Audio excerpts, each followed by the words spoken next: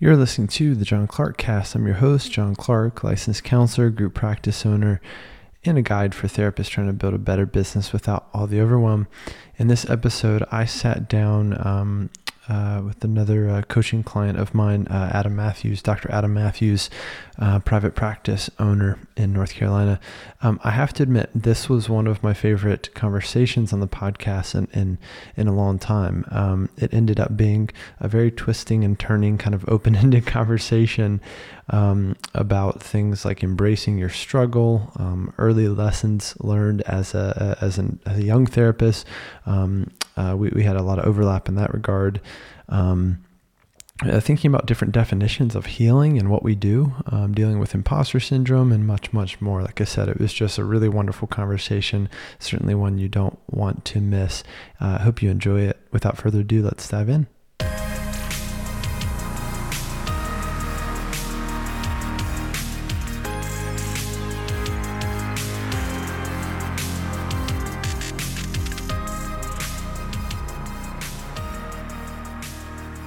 Building a private practice can be tough, but I believe that it doesn't have to be.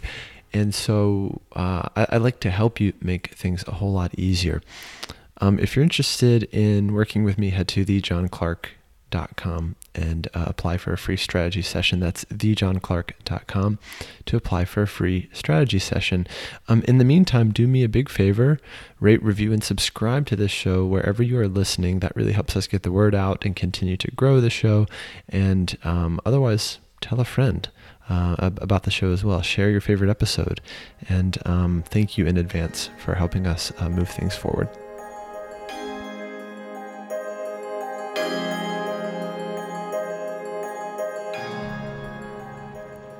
Dr. Adam Matthews is on the show with me today. Dr. Adam Matthews is a licensed marriage and family therapist and a licensed professional counselor and owner of Matthews Counseling. He has over 15 years of experience working with couples and families from a wide diversity of backgrounds. He teaches on couple relationships and family as an adjunct professor for both North Central University and Pfeiffer University, as well as through numerous speaking engagements. He's the co-host of the popular podcast Foreplay Radio Sex Therapy and the president of the North Carolina Association of Marriage and Family Therapists. He's also an American Association of Marriage and Family Therapy clinical fellow and supervisor. That's a tongue twister.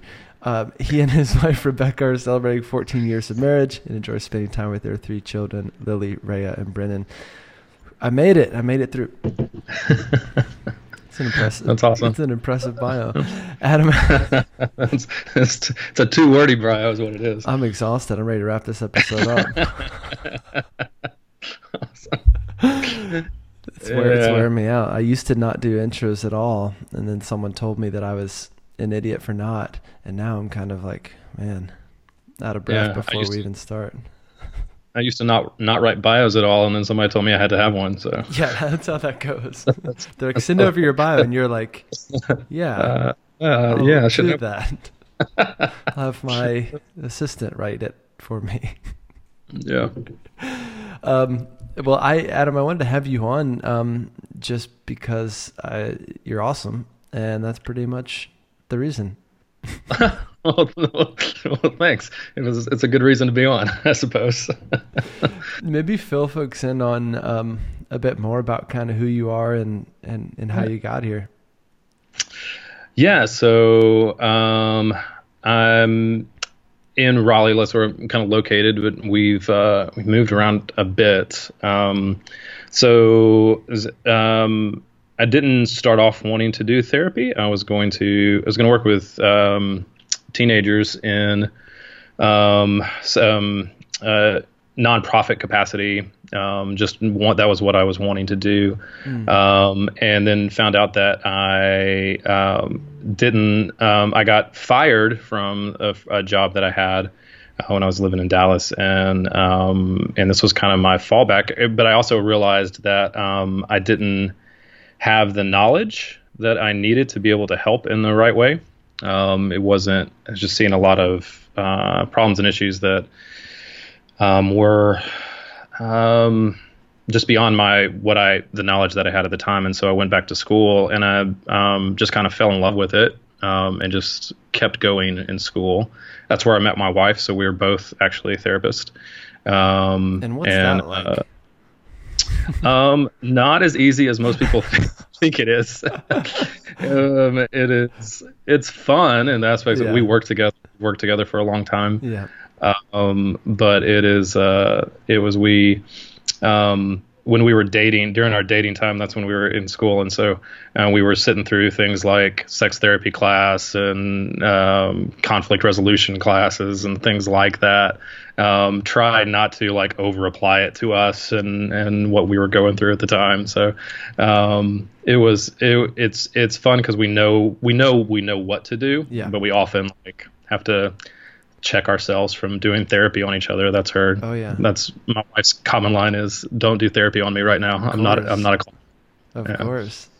So did you ever have to do like, in some graduate schools, the students act as therapist and client. Did you all ever have to do that with each other? Yeah, we did it a couple times before we started dating. Then after we were dating, we finally let everybody know that's not something that we should really. You're like, hey, you shouldn't pair us together. Yes, it's gonna get too real. Yeah, that's right. We did our internship. One of the internships we did together was at a psych hospital, and so that was an intense experience for us. And we finally told them, like, you got to stop that. Like, we just need to do everything separate. We just need to do everything separately for a little while. Yeah. So that's basically it. And then I did start working at a nonprofit early on, and it was a good experience. I worked with kids that were in a jail. Basically, they were juveniles that were transitioning back out of from being in jail to being back home. Okay, that was pretty intense work. Yeah. And then in between that, during that, I tried to started and stopped several private practices until we moved here about 5 years ago, and that's when we were able to kind of really dig in, and good things started happening for us that way. So that's basically the journey. Nothing super flashy. It's just kind of a lot of hard work, a lot of late hours, things like that.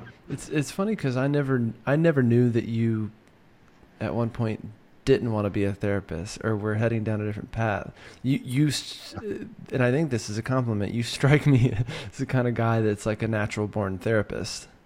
Thank you. You know what I mean? And so, some people that kind of have that they just never stop following that.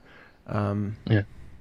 But yeah. Yeah, it was more that, it's a similar story to a lot of therapists. Like, people would come to me for help. Mm-hmm. Like I would be the kind of the one that people would talk to, in life. But I never I always thought of therapist as, more the psychiatrist, more like, doctors, and, had my own stigmas around therapy, that it was,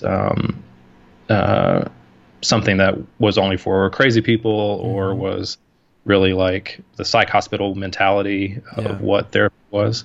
And so when I discovered that it wasn't, and that was through just some experience, honestly through my own therapy experience, realized what it could actually look like, it was much more attractive to me. Well, a psych hospital is a very intense first impression of our field. That's actually where I started off. When I was an undergraduate, I was working there like evenings and weekends, and you're seeing the worst of it. You're seeing the worst situations and true mental illness and psychoses and really intense stuff. Where if you're learning to be a therapist at the same time, you're going, how am I going to sit and listen and understand and validate, someone who is seeing things on the wall, or hearing voices, and I'm just one of those voices. But so it's intense, but also if you can do that work and Absolutely. kind of hang with it, it helps you kind of, get ready for other difficult jobs, and then eventually other jobs that aren't as difficult in that same way, maybe. Yeah, I think that therapy outside of like private practice, to me, really is the easiest form of therapy, or what I do. Cause like other experiences that I've had were like intensive in-home community-based things like that, and they were so intense, and we had to figure out how to do that well. And if you can stay, I tell my supervisees all the time that are working in that, like, if you can stay in that for 3 or 4 years and really learn how to do it well, there's really no therapy that you can't do. It does make you a better therapist, I think. It really does. Sure. And it's funny. We must have worked all the same jobs, because I worked in probation, I worked in adoption and foster care system, and in San Francisco was doing a lot of community-based work. And at the time, I think I started to resent it and get burnt out. And then it wasn't until I left it fully and was in private practice that I became really grateful for what it had taught me. Because the other thing is learning to work with severe mental illness is intense, and in that system, but then learning to work with clients in the context of their environment and system, and getting your kind of sharpening some social work skills is not my forte, but was so essential, because I was out there in the communities, working with clients in their homes, in their schools, in the jails, and seeing, wow, these, there's a lot of factors at play here that I wouldn't have otherwise see if they just come in for 50 minutes of therapy in my comfy office with my, cool artwork on the wall. Yeah. I think it also teaches you how to be creative. Like, if you can and think outside the box, and it's it takes therapy. I mean, I've done therapy in a closet before, like a storage closet, because that was the only place we were able to do it. I had to I had to regroup from therapy after the middle of a fight in the jail, and that one that I got hit in. I've done therapy in people's homes where I sat in cat pee and had to do the whole session, I had nowhere else to go in the house, and things like that. A client one time had a squirrel as a pet. I like to run around, things like that. Yeah, just they were super casual about it. You're like, what's his name? Does Mr. Squirrel like to participate in this session? Yeah. I mean, so things like that. I mean, you have to. I think you have to be creative at what's going to be helpful. Yeah. And so, I think that forces you to do that. But you're right. At some point, I was like, this is too much. When I got out of it. But now that I look back on it, I'm really, really thankful for that experience. Yeah. And I've got my own list of bizarre places I did therapy. A lot of it was just in the car. Either the car was stopped, or more likely I was driving across the Golden Gate Bridge or something with a client or a teenager in the car, and they're wanting out. They're not wanting to have anything to do with me. It's often the case, that kind of work. We find ways to make it work, or that's right. Grab a meal. One of the probably the kind of funniest one for me looking back on it was I was with working with a family that they were really hard to engage with, and I understood that and was kind of respecting that. And eventually I went over to their house, and one of the guys was giving haircuts in the front yard. He was putting a trash bag over people and just lining people up and just giving free haircuts. And I needed one. And also I don't think he had ever cut my my kind of hair. And so the other thing that he didn't know, this was exposure therapy for me, because I have a weird fear of haircuts. I think because my mom used to take me to horrible places growing up, like JCPenney, or a family friend who kind of knew how to cut hair. And so as a kid, I always was the kid going back to school with the crooked bangs and the just a block of hair, a chunk of hair out missing in the wrong place. I always hated it. So the guy I don't think he knew how big of a deal this was for me, but he cut my hair. I looked horrible, but it helped the relationship. Oh yeah, man. You did what you had to do. You did whatever it took. That's the clients where they are, quite literally. That's right, man. And get a haircut. That's awesome. I bet they loved you after that. They were really did. They really did. You weren't afraid to just join them and jump right in there. That's totally amazing, man. Yeah.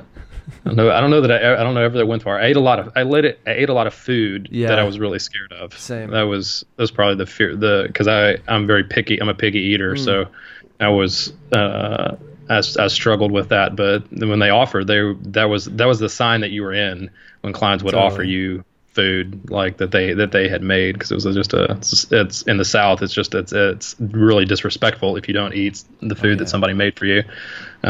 So yeah, that's fun times, man. It's good. It's good. I could tell therapy stories all day long. Oh yeah, From that period of life, because they are unending. they really are. Yeah, I was doing community work and I was with one client, and we saw another client out in the community, and they started kind of fighting over me. Oh, So they're they? like, this is my therapist. No, this is my therapist. I'm like, God, See, like confidentiality in that case, it just goes out out the the window, window. because No. it doesn't matter. But I think, like, some people that haven't done that work, they're so fearful of that. But it's like, that's just happening Yeah. all over the place. Like, we had cousins and aunts and uncles and friends just Oh, yeah. busting. We were doing therapy in people's living rooms, and so like people would just be coming in and going all the time. Mm-hmm. And they would they'd be just like, oh, this is my therapist. Like, there was no Yeah. like qualms about that kind of stuff. Like, it was just all over the place. It was kind of like guerrilla warfare, like Yeah. type therapy, of like just using whatever you could find, trying to be some kind of therapy ninja, like pull whatever you could out of it. And it was it's weird now that I can say that it was fun, because it did not feel fun at the time. Mm-hmm. It felt intense and like a lot of work. But it was good. It was good times. Like some of the I mean, like the origins of like healers that were truly embedded in like a community or even a tribe always fascinates me, because it's like, I don't know, if you're a healer in a tribe, you are just in that community, and it's your community. And it's strange, because we have this tendency, I think, and some people are obviously more, like you said, more kind of skeptical of this, or they're more boundaried than others, of like, I only exist in this office for my clients, and it's this freak out moment if you see one another. And I think a lot of times clients, they're reading your energy on that, they're reading your like anxiety on that. I remember for my therapist as a teenager, I would see him all the time, and he worked with my friends and like, my sibling and stuff. And he just handled it like a pro. I mean, it was like, you can make it more awkward by not saying hi or pretending like we don't exist, but he was so embedded in the community, and still is, that it just wasn't really a thing, I guess. Yeah, it's interesting that you bring that up, because I don't know if you've read anything by Brad Keeney before. But he was one of my supervisors. He wrote a book called Aesthetics of Change, and he wrote a book called Resource Focused Therapy. But he also did a lot of research into shamanism, and he would go to Africa, and he would spend a bunch of time with shamans, and that kind of healer mentality, and he would bring that. He applied that to therapy. He's a little controversial for some people. I mean, he's played drums in therapy before. Like, some of the stuff that he did, it feels a little out there, but he was a supervisor at our agency for a few years while I was working on my dissertation, and so he helped me work through that, and we would talk about the need for more of that type of healing in those contexts, because it was more present and focused in the moment on what the person needed, rather than trying to apply a bunch of interventions. We had a kid one time who he was in jail for a long time, for most of his adolescence, and he the big thing he kept getting in trouble for is he would cuss out the guards. He would just cuss them out all the time. And Brad would go in there with us, and we would talk to him about the idea that this was the only reason this kid was getting in trouble. Like, it was the only reason he was getting in trouble in prison. But he would do it all the time. He was almost like uncontrollable. So in talking to him, we realized like this was just an outlet for what he was he just needed an outlet. He had spent most of his adolescence in prison. He was really tired of it. He was really frustrated in life. And so we had this idea. We taught him how to cuss in German.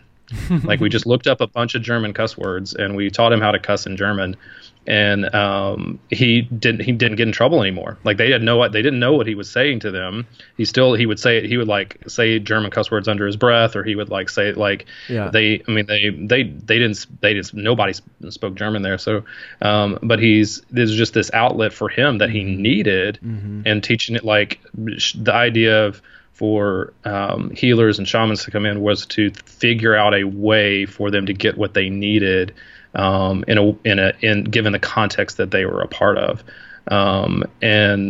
like in doing that, we did several things that were in that same vein. We videoed a kid one time for his story, for him to share what he had learned. He was continually going to what they considered the psych ward in prison, and he allowed us. We got his permission, and we came in and we just videotaped him, asking him to share what he had learned. And just in that like act of doing that, he began to he began to see himself differently. Like, he hadn't really made a lot of progress, but when he started talking on video, he started talking about all these changes that he had made and how therapy had helped him. I mean, this kid would barely say anything with me. Wow. During our therapy sessions, but when we shifted the context for him, he began to act and believe and think in a way that was more healed than not.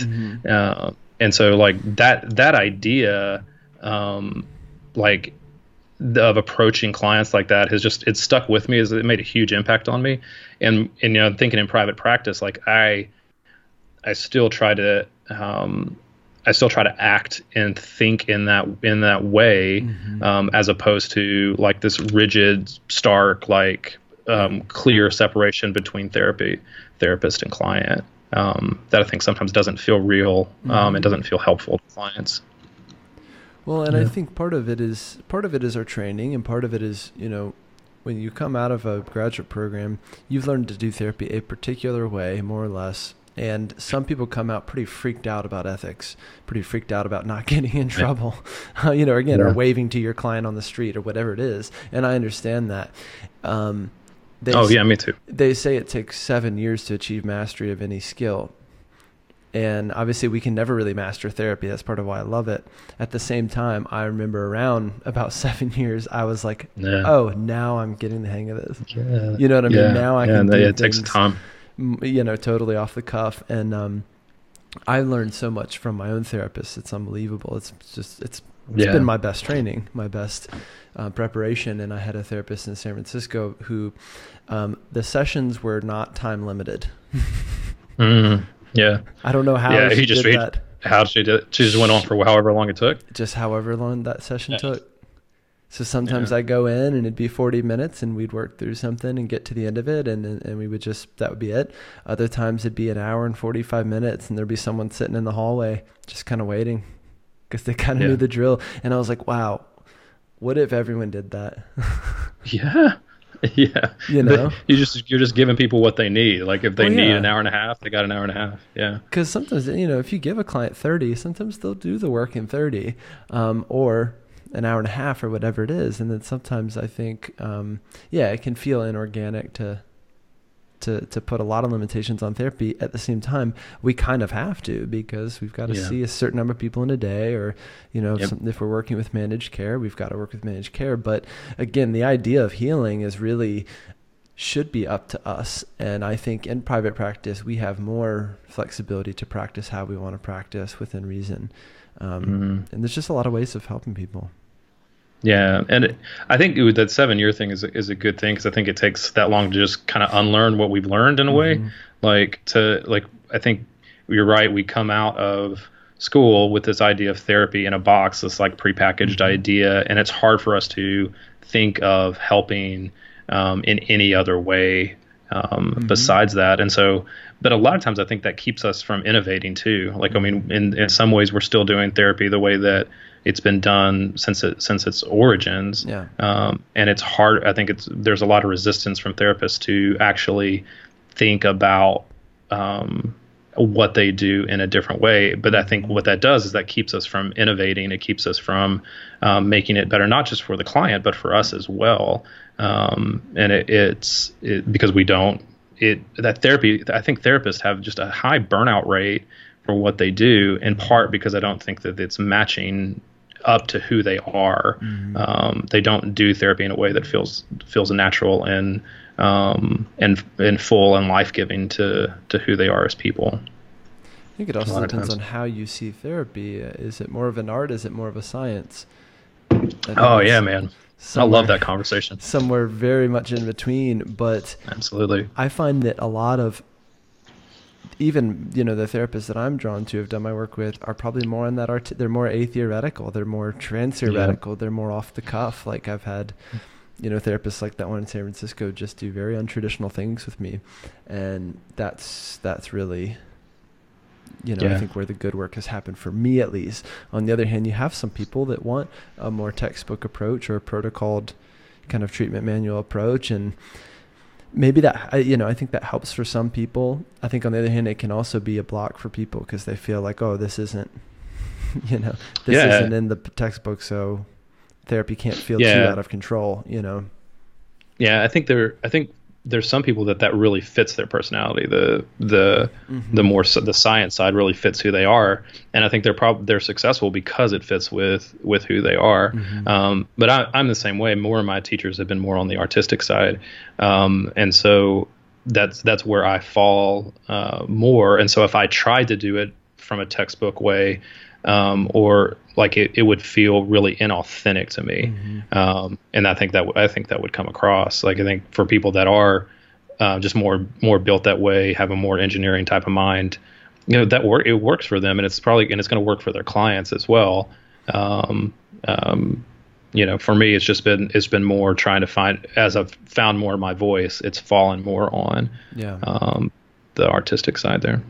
We know that ultimately there's a lot of common factors research, right, in terms of what facilitates change regardless of theoretical orientation. And a lot of it's the relationship. And a lot of it's also the therapist's belief that what they're doing is going to help. Yeah. And this might be a good segue into the thing I meant to talk to you about today, which is building a business, building a thriving business. But we might just have to do 2 episodes. But I do see a lot of therapists who I think, we can do all the marketing stuff. You can have the coolest website and the cool, what I mean? All the digital marketing stuff and this and that. You can have everything set up right.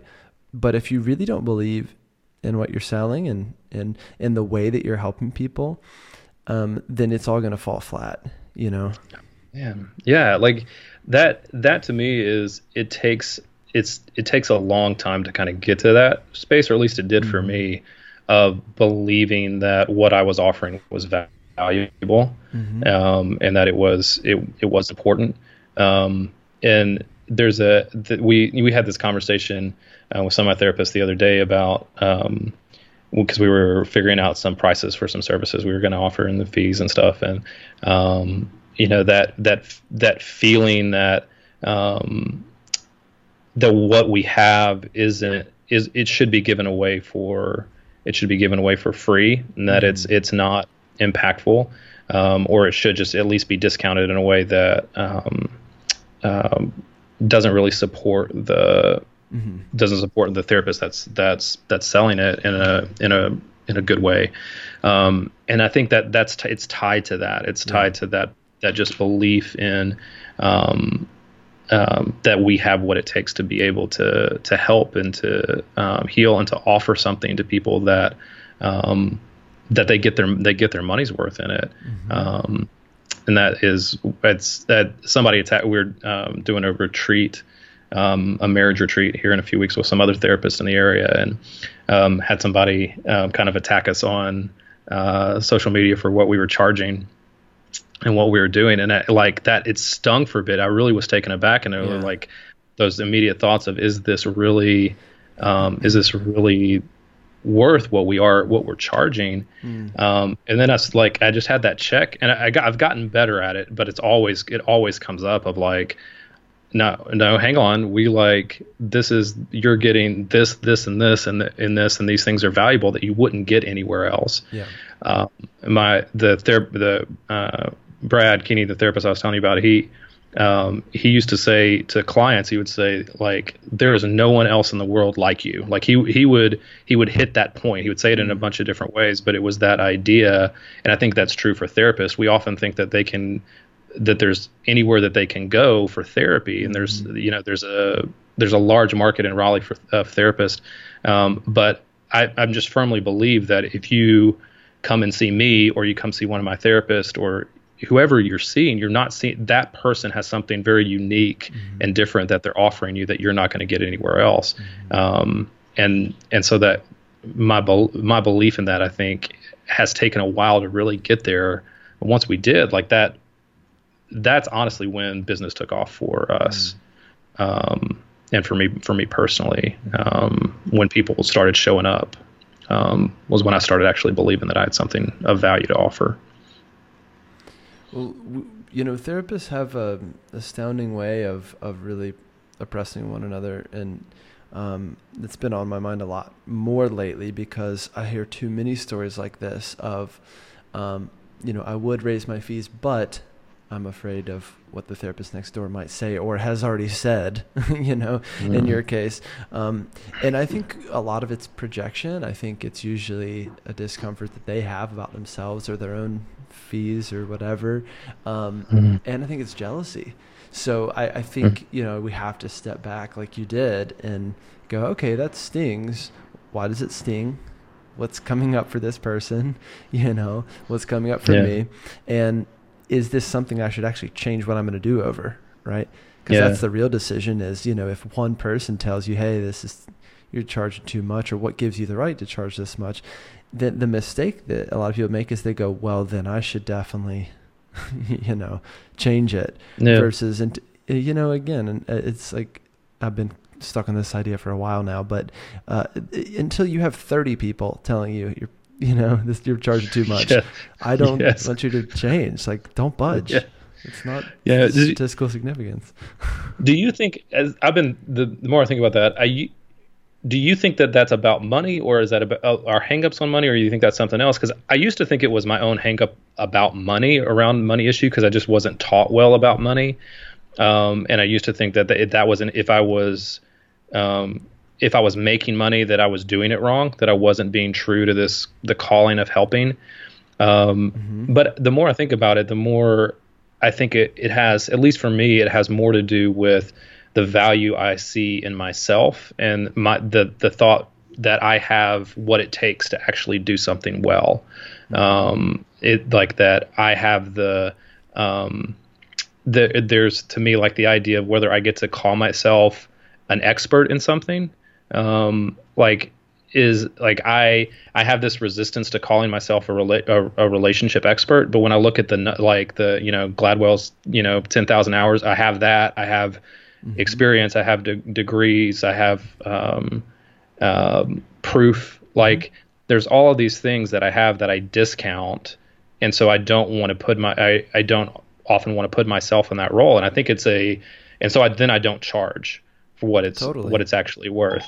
It's a way to deal with dissonance. Yeah. It's kind of a hidden dissonance of you're behaving like an expert, but the belief of being an expert hasn't yet caught up.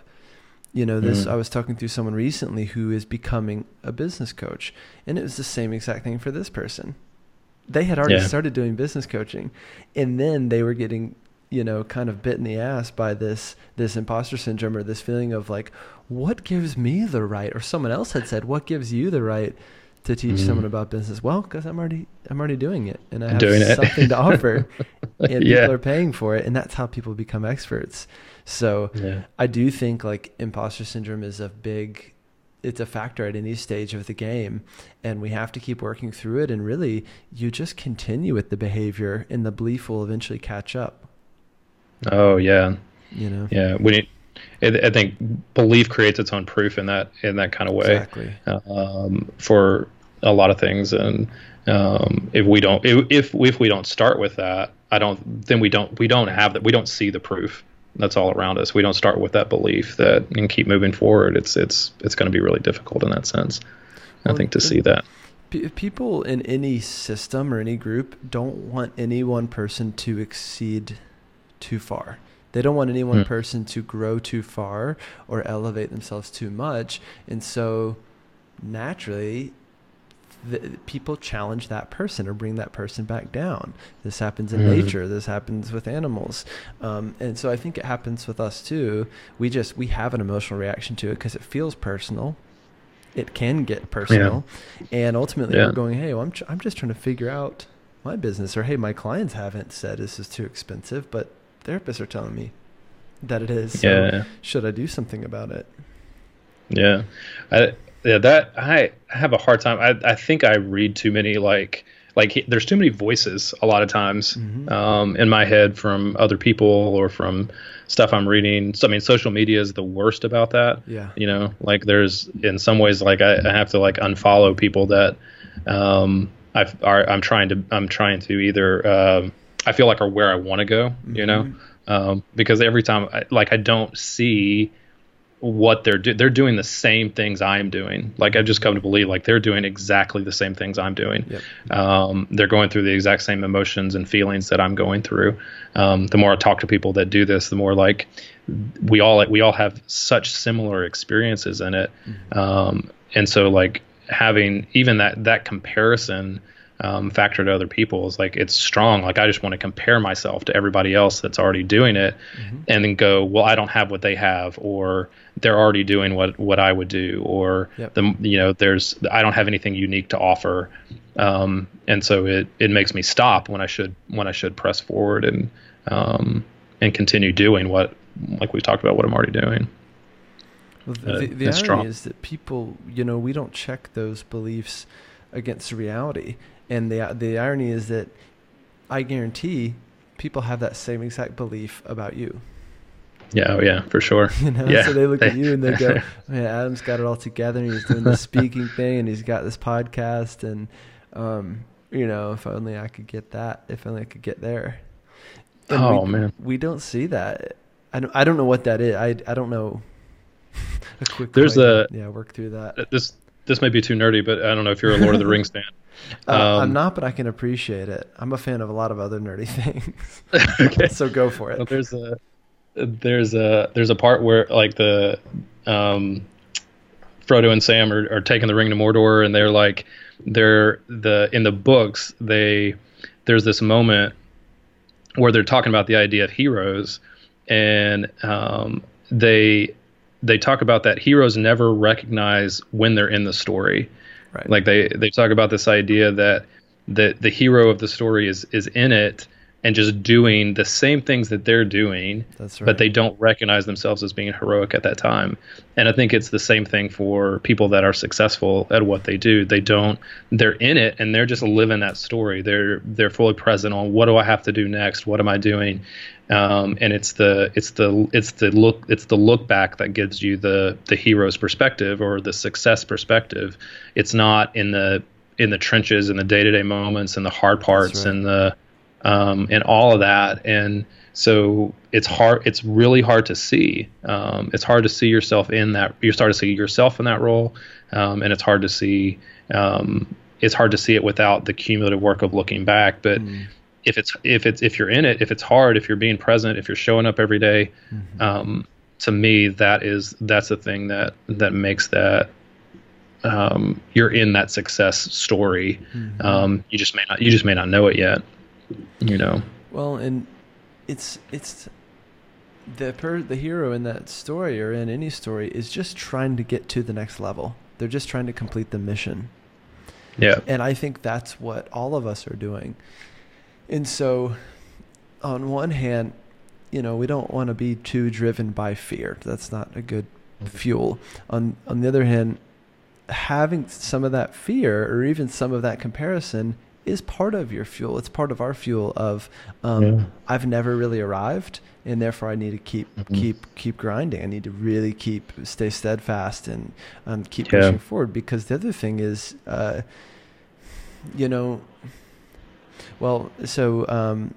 bet you know this guy Donald Miller. Yeah. So Donald Miller, and I've been reading Donald Miller since way before StoryBrand. Yeah, me too. And, Yeah. I got to meet him actually years ago, and he was speaking at my college and stuff. So he was just that writer to me at the time. But he said, you should aim to peak when you're like 65. Well, that's so good. Yeah. And to think of it that way, that. You can look at yourself and go, well, in that case, I'm right on track.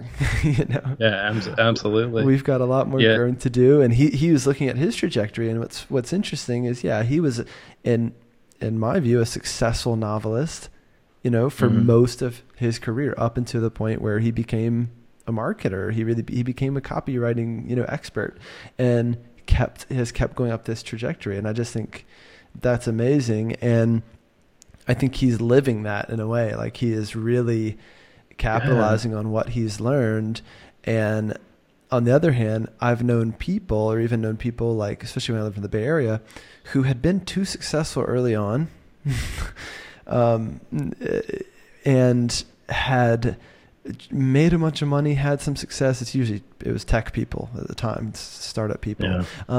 And there was a real emptiness to a lot of those people. There was a real now what, because they had accomplished their mission so fast that they weren't on a journey anymore, and they were going, oh crap, I need to kind of create a different journey for me now, because it's never going to be that good. I'm never going to get back to like founding MySpace or whatever it is. And I'm sorry if, Tom from MySpace is listening, but that guy's probably that guy's probably having a hard time going, I'll never get back to MySpace. And granted, it's a dead product.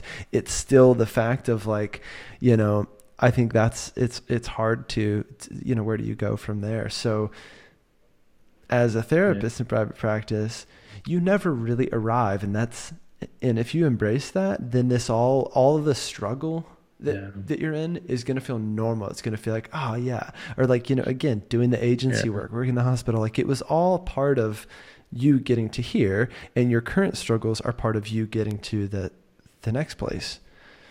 Yeah. But you said something there too that's really important that you've helped me kind of zero in on several occasions and kept in front of me, is the idea of what is the mission? Right. Like, and if the mission is what you're doing on mission, is your vision for the future. And if your vision can take that long-term approach and you can see it that way, then you know what it so helps make things. It clarifies the clutter, right? It gets what is clutter and what is essential, and kind of helps you zero in and focus in that way. And I think that has that keeps you in that. And if your vision is too small, right? Like then it is that short term, or if it's too circumstance based, right? Or where you're just trying to achieve one thing, or if you're not, recasting that all the time as you go and expanding that and making that something that a future that you want to live into. To me, that is such a that becomes powerful in that way that you're talking about, because you can start to see yourself at 65. You can start to see where that's going and where that's going to be, and the struggles of it become momentary. They're not forever struggles. They are struggles they feel like they're going to last forever, but they're when you can take that long-term view and know what your vision is, what your mission is, then you can weather them a whole lot better, I think. I think you're right. And it's the same way, if you see a therapy client really struggling with something and you can kind of see their future for them, you know what I mean? Like going through a really bad breakup and feeling like my life is over, right? Or like a teenager feeling like I'll never find love again. And you can't tell them that they will. But you can't guarantee that for them. You can't guarantee that in the moment, because it feels real and it feels like, how do you know? But to help guide them through the pain points of that breakup is what eventually helps them find resolve and helps them move through that and eventually be okay. And I think it's the same for businesses. And in the work I do with therapists is a lot of times I can see where things are going right over the next little while for the folks I work with. And part of my job is to help folks get through what's happening now and trust that like the future is going to be good. It's going to be good if you stay persistent, you stay steadfast, you put in the work. And I can see things, but sometimes I have to resist my tendency to just go, it's all going to be okay. Yeah. Because therapists you go, can't how do you know? Yeah, that's right. How do you know that it's going to be okay? Yeah, man, that's good, dude. I think that's the being able to do that. It's slow and it's steady, but it's like just staying in it. Like I think people jump out way too fast of those pain points. Like you have to go through those pain points to be able to get to the other side, as you're saying, and being able. Sometimes the job as a therapist is just to keep them in that reassure them that they can handle whatever the difficulty is. It's not beyond them. It's like it's not gonna. It feels like it's gonna crush you.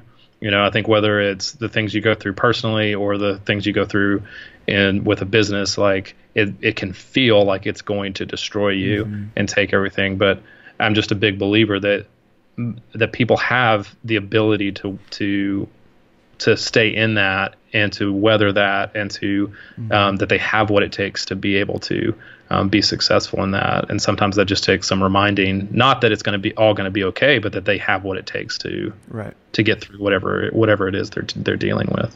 Well, there's moments where we have to grab that person by the wrist and go, I don't know, if this same teenage client won't stop texting the ex-boyfriend, there's moments where I think we have to go, quit doing that. Oh yeah, for sure. That's making things worse. That's making you worse.